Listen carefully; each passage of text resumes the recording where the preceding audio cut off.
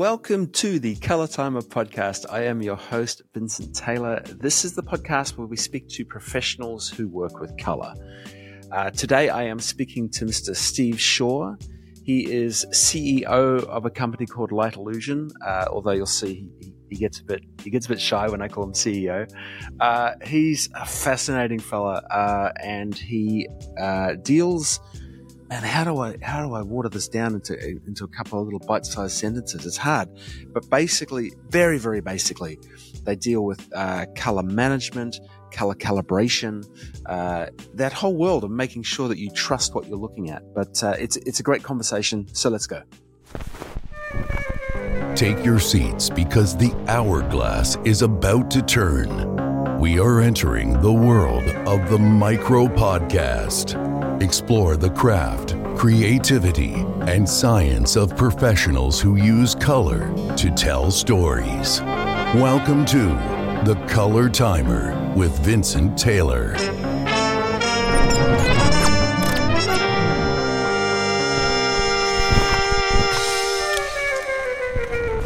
Steve, hi, thank you for joining me. Pleasure, mate. Pleasure. Yeah, good to see you. I stumbled onto your work because I keep seeing posts on LinkedIn and instantly intrigued by what you're working on, and so then became a little bit quietly obsessed. You're classified as a specialist in critical color management. When I started to do some research, you come from a heck of a background, like you've worn a lot of hats, and I'd love to go through some stepping stones as to how you got to where you are now. Yeah, I mean, I wouldn't classify myself as being the specialist in colour stuff. I've ended up doing colour, and I happen to have guys that work with us that are very much specialists in colour. That's kind of where we've ended up. But that was certainly not, where things started out. I've been in the film and TV industry for more years than I care to. Oh, yes, there you go. Yeah, put the timer on. Otherwise, I'll just waffle on forever. Yeah. What am I? I'm 59, give or take now. And I started in this industry when I was 16. Wait. So, you're 59 years old. Oh, you're looking good, mate. You're looking good. Yeah, that's lack of stress. Yeah. I just happened to grow up in a town where at that time a young and upcoming company was starting out doing the very early days of digital TV, which was Quantel. And I ended up basically getting a job at the age of 16 with them rather than going to, college and university, which was the plan. I mean, at that time, companies actually were quite keen to get hold of people younger so they could kind of train them in this kind of new concept of digital imaging that really wasn't being taught because it didn't exist in college universities and that. And basically went in as an electronics engineer and ended up, doing that kind of side of things for some considerable time. I ended up in Los Angeles, actually New York first, and then LA in the very early days of kind of things that were called Harry and Encore and what have you, the paint box and that, as an engineer doing, installations, doing service work, whatever. So got into it very much from the hands-on electronic side of things. And from there, it just, that was it for quite some years. And then I decided when we started getting into the kind of greater level of image manipulation, which was, in my view, was film. So we got into digital film through the development of Domino with Quantel. And that side of it was, at that time pretty interesting because it was a whole new game, scanning film, digitizing it, doing the visual effects, putting it back to film and cutting it back into the original negative. And I ended up setting up a facility or a few facilities in Soho. Many White Coats was the first one, doing pretty much that kind of work. Such a great name for a company. Yeah, we did a lot of work on films like Elizabeth, Lost in Space, Deep Blue Sea, things like that. And it was those early days. We were physically handling camera original negatives, scanning it, doing the digital effects work, putting it back to film, and it was being spliced in, and then the whole chain was still film. I left there. To be fair, I just got fed up working in dark rooms 24/7 for 2 years. What? And I actually joined Syntel as technical director on the telecine side. But it was at the end of that era, and if I'm truthful, I didn't look into what was happening with the company and the whole film industry, and I should have known, because obviously I was already working with digital cameras at that time. And I ended up in Rome at Cinecittà Film Studios at the beginning of what is now just true digital cinematography and digital post-production in the film side, in the resolutions that we now talk about as 3K, 4K, what have you nowadays. And I was out there on and off for a good 18 months and started traveling again to act as a consultant in the same business, but all around the world.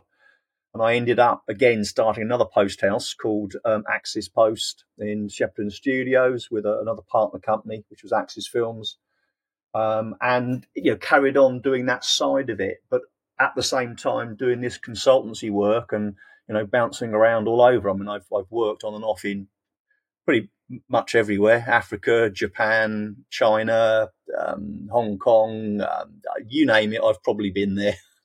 That's amazing. And while I was doing that, we basically I started developing a very simple, what was effectively a spreadsheet with VBS scripting and that to do color manipulation. And we were using it as back in the days of the Viper camera. And we were working on a film, one of the Highlander films, which was shot with Viper. Another film that was called Silence Becomes You, which was the very first film ever shot entirely digital that wasn't video. It was all captured with what were called S2 disc recorders in pure digital imagery, non-video. Wow. And I did a lot of work on the color science of that using this kind of VBS script, Excel spreadsheet stuff that I'd been playing with for my own application. And people started to hear about it and then started to ask if they could get their hands onto it. So I ended up selling it for not a lot, but just as something to do. And effectively, that's grown into what we do today as Light Illusion. So now you are the CEO of Light Illusion, and I had come kinda. on, I love titles. Actually, I don't. Yep. And I had a look at the website, and the homepage is filled with graphs and numbers, and it's like it looks awesome, and it's such a great kind of overview of what you guys do in just one picture. With Light Illusion and what you guys are doing at a very base level. Who is it for? It's not for the people necessarily that we intended it. I mean, originally it was always, we were in the professional world. I mean, everybody that works with us, and I mean, Light Illusion is just a front company. There are no real employees other than myself and my wife, who is the company secretary, just for legal purposes, the two of us. And the people we work with are effectively, freelance associates, consultants, whatever you want to call them. But we've been working together for many years on different aspects of the product, and it goes back to people that you may recognise. I mean, Walter Valpato, who's a well-known colorist in LA. Well, when I was working in Cinecittà in Rome, he was actually the engineer for Quantel at the time. He was their support engineer. And because I was at Cinecittà with a guy called David Bush, who was well known for using Quantel kit over the years, Quantel kind of sent us the early days of the IQ system when they kind of didn't understand what they were going to do with it. So Walter would come in and kind of babysit this hardware that had just turned up that we were playing with, and we ended up kind of consulting with Quantel to develop the color side of IQ and turn it into the system it became. So I ended up doing a lot of freelance consultancy work back with Quantel at that time. And Walter was very much involved with us because he was there in Rome. So, he would come into Cinecittà because he hadn't got anything else to do. And one of the very early IQ installations for colour work was at Photochem in LA. And I went out there because I kind of knew it inside out because of the work I'd been doing in the development of it, as kind of a trainee colorist, as in to train them up. And we did a film that was called America, Heart and Soul, which is kind of a documentary on different aspects of American life. And there was lots of different footage shot in different ways. And we edited it together and graded it all through the IQ. And I was the colorist on it, because it was the first real kind of project that Photochem put through.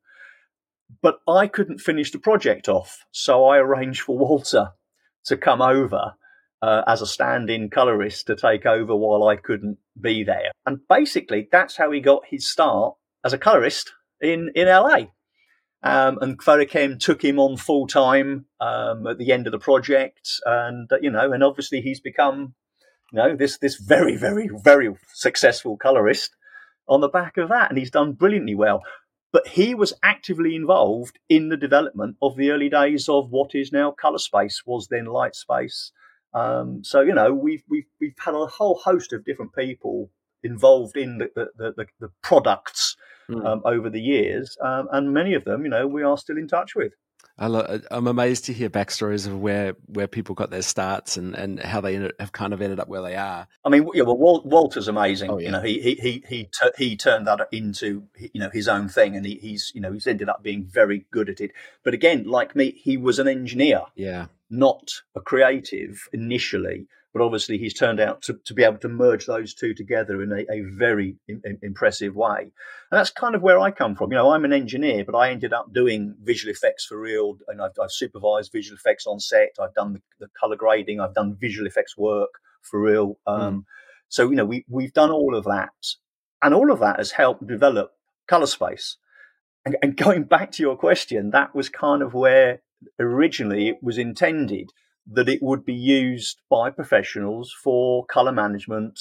Both, calibration of displays came a little later.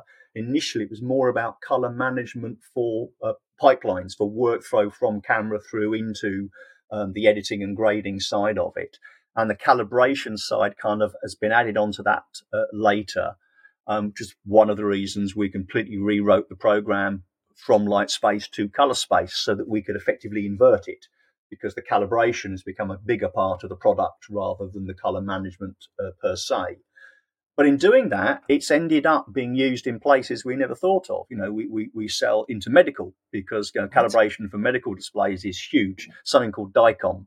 Home cinema users, we sell an extraordinary amount of software to home cinema users that want to have their home cinema mirroring the environment, and that includes the color and all the rest of it that you get in grading houses. So the application has grown astronomically. And then with Color Space, I mean, I know it's always so difficult to squeeze, and I knew this was going to be hard with you anyway because there's so many things I want to talk about. But if we focus on Color Space for a second, someone comes to you, say they've got a home cinema or maybe they're a studio, and they go, all right, we want to get this right. So where do they start in working with you? Realistically, it comes down to what level of calibration accuracy they're aiming for and realistically what their budget is. The software is one part of it, but the hardware associated with that can be an even bigger part in cost terms. And at the end of the day, the measurement devices that you're using dictate the level of accuracy you can attain no matter what software you use. We will obviously say that our software is the best on the planet for doing calibration and color workflows and things. But it is always limited by the ability of the devices that you're using. That includes the display, probes, and to be fair, the actual color pipeline. You'll be surprised how many times there are distortions put into it just through having a color pipeline that just isn't configured correctly. But that's the kind of thing that we can fix. And the level of fixing is down to the end user and what they are trying to attain and how much money they actually want to spend at the end of the day. I've got my list of questions here. I see my sand timer. I'm going, what? But okay, here's a selfish one for me. All right. with this revolution of remote color grading, I'm constantly dealing with clients who are, they're not in my suite and they're looking at on something else. I'd love to hear your thoughts about how do you tackle something like that when you can't always manage what people are looking at things on. Yeah, I realistically, it's almost an impossible question because unless you have hands-on with whatever display devices they're using, it's impossible to guess what they are, how they're set up, what their colorability really is. I mean, we have clients that will send a probe, just a small one, just to get at least better. So something like a Spider X2 or an I1D3 or something like that that's not overly expensive, but they're still good. They're capable of reasonably good color accuracy if they're managed correctly. So they'll send that to the client with one of our software licenses that is the low end side of it, because you can remote access to it. So the post house that's got our full color space XPT or whatever, they can actually control this other version of it at the client's location with a probe, and they can measure the display remotely. That measurement data comes back to the post house in color space. They can actually then generate an offset LUT within color space and just burn that into the imagery before they send it to the client. They don't have to calibrate their display. They just have to know what the display is like, what its parameters are. And in doing that, you can build a lookup table and burn it into the footage before you send it. That's very clever. That's quite common approach nowadays. And obviously you're finding this is, it's not obvious, but I'm assuming this is much more common now, right? Because so many more people are doing remote work. Yeah, I mean, if people are doing remote work where they really are colluding on a project, that needs to be handled differently, because they all need to know that the monitors that they're using are properly calibrated and are of a consistent level of capability. So in those situations, everybody involved realistically has got to be calibrating their displays. Otherwise, there's too many variables to go wrong. Yeah, that's exactly it. And of course, my sand time has run out. But as always, I'm going to cheat and just I'm going to throw one more in. And again, it's a selfish question. Folks who have listened to my podcast have probably already gathered that I'm obsessed with black and white, which is ironic as a colorist. But I want to talk to you or ask you about, does calibration play a role in black and white images? Yeah, absolutely. I mean, there is no such thing as a black and white image. Yeah. I don't mean that in the sense that they've got chromaticity values in them, because they don't. But when you're displaying them, there isn't a single channel that is black and white that goes to the monitor. It's still using the standard, RGB concept of displaying an image. It's just that it is balancing them out to try to neutralize the chromaticity, reduce the saturation and so on. But a black and white image isn't as simple as just desaturating the color. The amount of red, green and blue, if you're talking about emissive displays, will actually significantly alter your perception of a black and white image, because the balance dictates how much of one color is affecting the actual density of the black and white image, as it were. Awesome. So you can still do some seriously interesting things with black and white by understanding the ratio mixture of the three color channels being used to generate the black and white image, or to control the black and white image when you're adjusting it. I've just got to stop myself because I've got so many more. But I'll finish off with this last one. So say somebody, maybe it's a home cinema, or maybe they're a colorist who are setting up their studio, and they want to work with you guys. So where would they start? Obviously, they look you guys up on the web, and then what happens normally?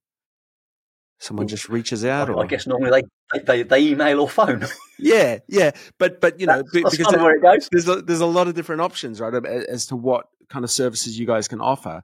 Yeah, if somebody knows exactly what they want, they're setting up the classic one. They're setting up a home studio to grade, maybe because they're doing work that is outside of the post studio, or they're doing stuff that they want to work remotely at home and then go in and finish it later. And they know that they've bought this monitor that's got 3D LUT capability, and it needs to be calibrated to give them a chance to be consistent with what they're doing in the post house or whatever. And they'll go, right, I need a probe, I need software, and I just get an order, and because they know exactly what it is they need. Mm-hmm. But more often than not, people will go, we don't know where to start. Yeah. We are looking to do this. We're looking to get into doing this kind of color critical work, and we have discussions. And dialogue is a lot of what we're about. The number of emails and phone calls and things that I get, daily is unbelievable. But that's part of it. The whole concept of education, training, understanding, and getting people to realize what it is that you can do is as big a part of just making a sale. Because it makes the world easier if people really understand what it is they're trying to do and how best to approach it. I mean, this, talking about sales pitching, but this latest thing that we've literally just announced in the last few days, this thing called an image sequence probe, is changing the way that you can deal with virtual sets. The ability to match video walls to foreground objects such that the camera captures the two within the same concept of color imagery has been critical. And we just kind of went, we'll fix this problem. And it took us a week or two to do the software. I've got it here. I've not released it yet. It may get released today. It certainly will get released in the next couple of days. Mm-hmm. But basically, it's using a camera as a probe to measure the video wall and make sure that what the camera sees from the video wall is the same as what it would see off the foreground objects. So you can cancel out as much as is possible the metameric issues between what are RGB LED walls and foreground objects that are lit with better CRI lighting. Yeah. There are other ways around it. Brompton are using LED walls now that have got a white pixel to try to infill some of the CRI value, to infill colours. But even then, you still got to have the same approach. The camera will never see the different, an emissive light from an LED wall with an illuminated foreground isn't going to be seen the same. Whereas, our software can fix that. Steve, you are so interesting. I'm really, really glad that we quite like that. Too bad it's out there, man. Thank you so very much for coming on the show and having me, having this rapid chat with me. I know there's a lot to dig into, but I'm really grateful. Thank you. That's right, no problem. Cheers, mate. Steve, thank you so much for chatting to me. That was fantastic. After I hit stop on the recording, we continued to chat for a bit longer about some cool stuff, and I kind of wish I just kept it going because, a really fascinating fellow to speak with. Thank you for joining me, everybody. I will put notes as to where you can find all of Steve Shaw's information and some of the stuff he's been working on. Thank you very much to my executive producer, mixinglight.com. If you don't know who they are, they can help you all things color, mixinglight.com. To my friend of the show, Filmlight, thank you very much. To my producer, Kayla, and to you, thank you for listening. Thanks so much for listening. We've got one more episode to go, and that's the end of season 1. So, join me next time. Thanks. See ya. The Color Timer, a micro podcast experience.